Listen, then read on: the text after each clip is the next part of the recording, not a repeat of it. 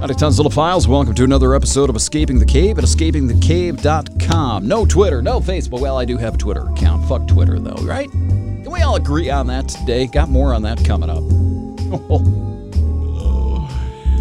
It is Wednesday, March 11th, 2020, post-Michigan primary day. I would like to say thank you, Michigan. Thank you, God. This thing's almost over with. Last time I checked, Bernie Sanders still in the primary. He's got a debate coming up on Sunday. Apparently, he wants to take the stage, at least on Sunday, to, I don't know what he wants to do. Do you? Any idea?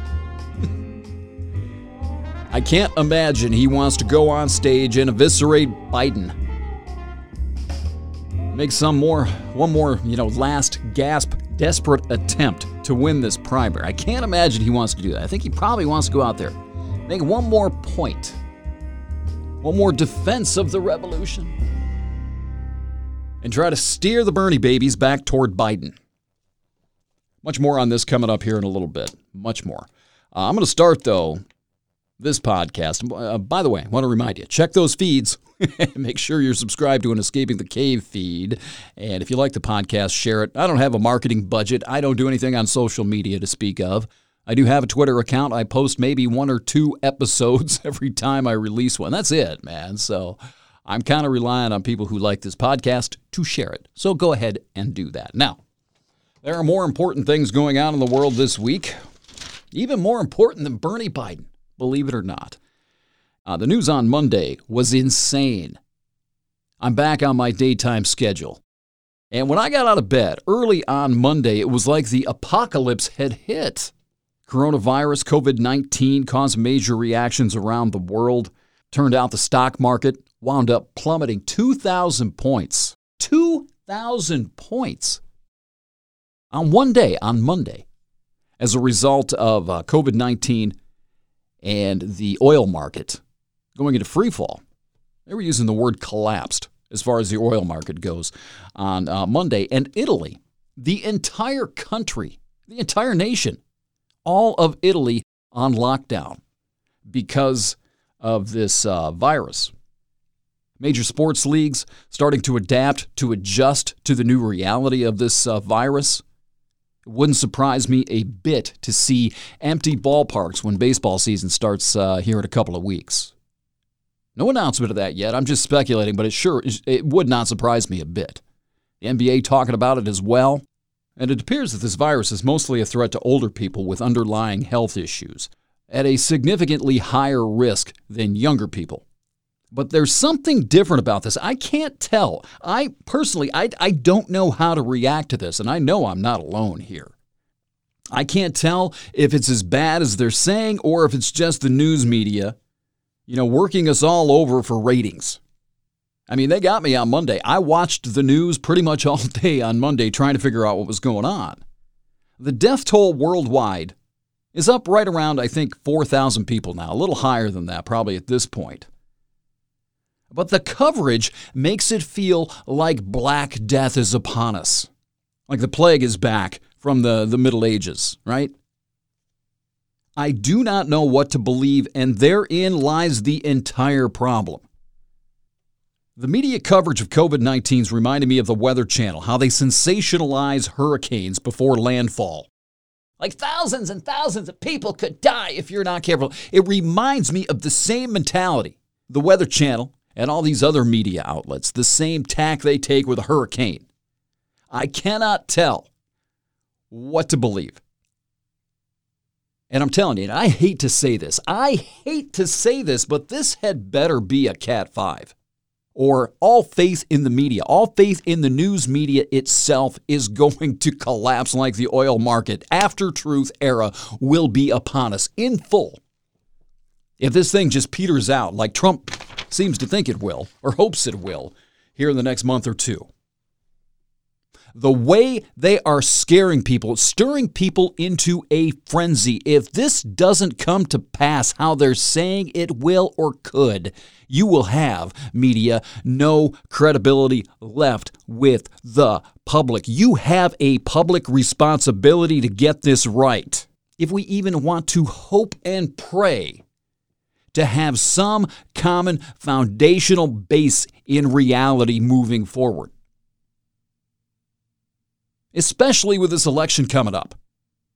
If this thing peters out and has a fraction of the casualty, I hate to say this, but it's being sold like Black Death. If it's not something down that line, people are just going to dismiss you like they do these hurricanes. Why are people evacuating from Charleston? Because they don't believe you. Because you have blown so much sensationalized smoke up their ass so many times, they have no reason to listen to what you say. You've cried wolf too many times. You've cried blitzer too many times. And I pray to God that is not the case here. Because there will be no common foundational base of facts moving forward through this election season. If that's the case, all Trump has to do, fake news, look what they were saying about coronavirus. You can't afford that. Hell, half the country's already there. The media's been crying blitzer on us for 25 years. A little more, trying to juice it up, trying to stoke that fear. Trying to exploit the story for ratings, for ad dollars. They've been doing this for decades.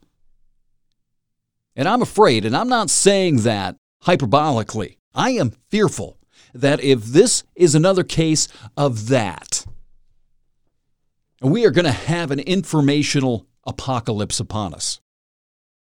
And I'm going to give you an example of this. Case in point, the stock market fell 2,000 points on Monday, biggest drop point-wise ever. The next day, the stock market comes back and rebounds 1,100 points. It didn't get everything back, fine. But it did so in virtual media silence yesterday. The good news was more than half of the losses from Monday were rebounded and recovered on Tuesday, yet there was hardly any coverage of that. While on Monday, it's an economic catastrophe. Wall to wall, when they could find time between that and the coronavirus stuff. When people talk about media credibility, when they hear this, when people are looking for partisanship and bias in the media, this is the kind of stuff.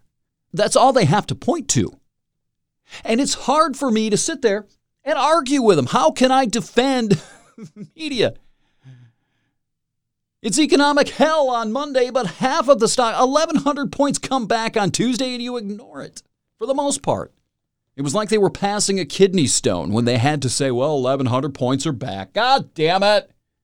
Hyping everything in search of ratings and ad dollars, you do not know when to actually take them seriously. That is a problem. It's a huge problem. And again, it's an election year. The anti-Trump media complex wants to portray everything as a Trump blunder. A Trump blunder of incompetence. To be honest, it's hard to argue some of that. I get that. There's some there. And here's the thing. We're going to know exactly what's going on here in about a month.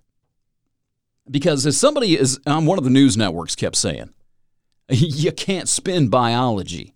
We're going to know exactly how much smoke and fear they're blowing up our ass in probably about a month's time. There's not going to be anything to hide behind. You're not going to be able to spin that away. You're not going to be able to go on TV and explain, we were wrong. Oops. And the danger of that, when there's another public emergency, a real one, nobody's going to believe you. Nobody's going to listen to a damn thing you say. This is such a dangerous problem. And we're going to know in a month just how full of shit they are. And if that's the case, post-truth or after-truth. I'm copywriting after-truth. It's a little Nietzsche thing. That's going to arrive as the new epic of our time. I've talked about informational warfare, that the great war of the 21st century is going to be information, data spin, propaganda, all of that. It's going to be ushered in full. If they've blundered and sensationalized this past the point where they can be believed on anything. People are just going to withdraw into their informational tribes, And they're going to believe whatever it is their team is telling them because there is no objectivity left. It's all been surrendered to the profit margin, to the shareholders, to ratings, to add dollars. It's incredibly dangerous. When nobody can believe anything, they're just going to go find somebody to listen to. It doesn't matter as long as they like it, as long as they agree with it, as long as it plays into the schema, the pseudo environment, the internal narrative, the grand design that they prefer to hear. That's what they're going to go listen to. And this country's going to rip down the middle even quicker than it already is because there's no place for anybody to go to get objective news, information, current events reporting, whatever you want to call it. Truth is dead at that point. Incredibly dangerous. And we're all connected. And this mistruth, this misinformation, this boutique news, as connected as everyone is going to spread quicker than this damn virus is. It's instantaneous and it's global. And there's no anchor of truth anywhere. There is no place to go. Incredibly dangerous. But again, to reiterate, the good news is that this COVID-19 thing is not something that someone ultimately is going to be able to spin away. Either way, either Trump or the media, they're not going to be able to stash this in most people's intellectual closet. If the economy plops in the toilet and splashes everyone's bud, there's not going to be too much the partisans can say to dismiss it without becoming the focus of eye-rolling mockery and criticism. If everybody's suffering, if everybody can see the evidence of the economic collapse because of this virus, you're not going to be able to, everything's fine. You're just imagining being out of work. No, you're not going to be able to hide from that. And if this thing starts killing swaths of people, reality apathy isn't going to offer Trumpologists much shelter either. One way or another, we're going to know who's right. The evidence is going to be self-evident. Evidence is going to be self-evident. That's good news, I guess. We're going to know who to point the finger at. I pray to God it's not the media. I mean, as far as the fear-mongering goes, I'd like to believe, I guess, in my heart, that it is fear-mongering. I don't want to see piles of bodies. I don't want to see, old folks' homes having a mass die-off because of this virus. And maybe that's it. But in the long run, again, not much to hide behind. Either way, if you got this wrong, if you're just doing this to exploit the ratings on top of the campaigns and everything else, people are going to figure this out. I think we'll have a pretty good idea in about a month. The idea that in a free society, in a democracy, that information has become a customized commodity. Customized being the key word here, a customized commodity to be marketed to certain segments of the population based on their preference, based on their ideological or grand design preference is horrifying. You cannot make good, informed decisions on anything when everything you're basing that decision on is sold to you because you prefer it. And if there's nowhere else to go, God help you. Because if there's nowhere else to go, everything's going to be seen through the propaganda and team filter. And that is some industrial-grade tribalism waiting on your doorstep. Yay! Informational anarchy. Informational anarchy at some point, as connected as we are, that informational anarchy could turn into real anarchy soon enough, or a crackdown to prevent or stifle said informational and literal anarchy. There is no way around this. There's no other way to really rationalize that away. How can you look down the road How can you look down that path and see any exit ramp anywhere that doesn't end like that? I've been asking you to show your work for months and months and months. All you folks that just want to diminish the threat, diminish the idea that this isn't going to come home and roost as it tears the living room apart, sending feathers flying everywhere. How can you get there? How can you, with any intellectual honesty, how can you get there? I know it's unpleasant. I know nobody wants to hear it. Nobody wants to believe it. Nobody wants to accept it. It doesn't matter. Your wants are irrelevant here. Your desire to believe doesn't matter. Now, these are incredible times. I guess in some, anthropological conversation, these are incredible times to be alive. The world and people are changing so quickly. Technology is mutating information into a pure market commodity.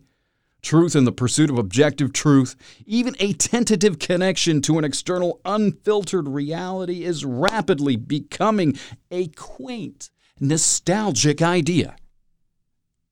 Yeah, maybe to some degree it was always an illusion. That's fine, it could be. But without even the illusion, it appears that we've descended back into this naked tribal state with competing and incompatible, that's the key, competing and incompatible realities, which are illusions. There are no multiple realities, only perspectives and perceptions, delusions. There's one reality that we all share. What you choose to perceive and how you choose to delude yourself is not reality. It's not your truth. And when you have masses and masses of people who are blindfolded, cannot see reality, cannot see truth from falsehood, as Mr. Lippmann said, they do not remain free.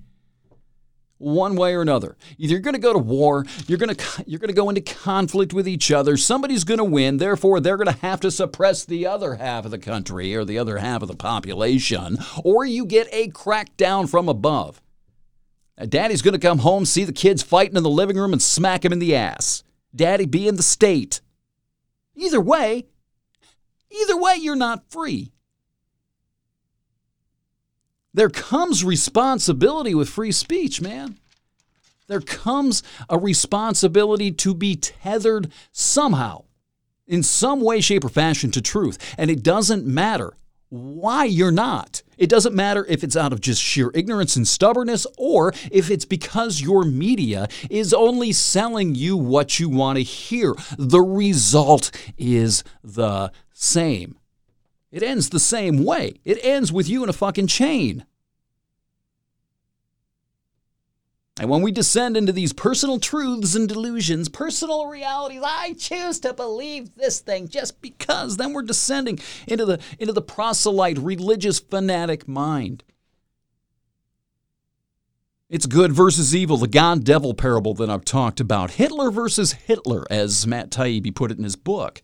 And the rapid erosion of that thin veneer of civilization as well that accompanies the good versus evil, the Hitler versus Hitler, the God-devil. Are there any rules if you're fighting Hitler or the devil? And what if both sides see the other as Hitler or the devil? All rules out the window. No common foundation on which to live, cooperate, coexist.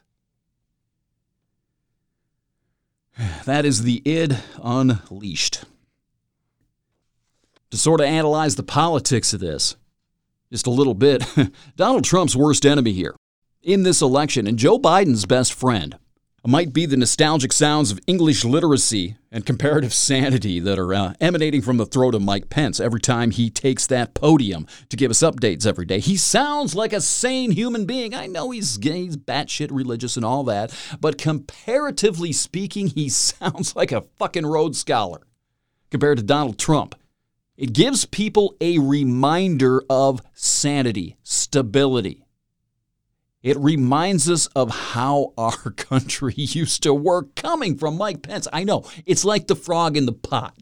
I get that.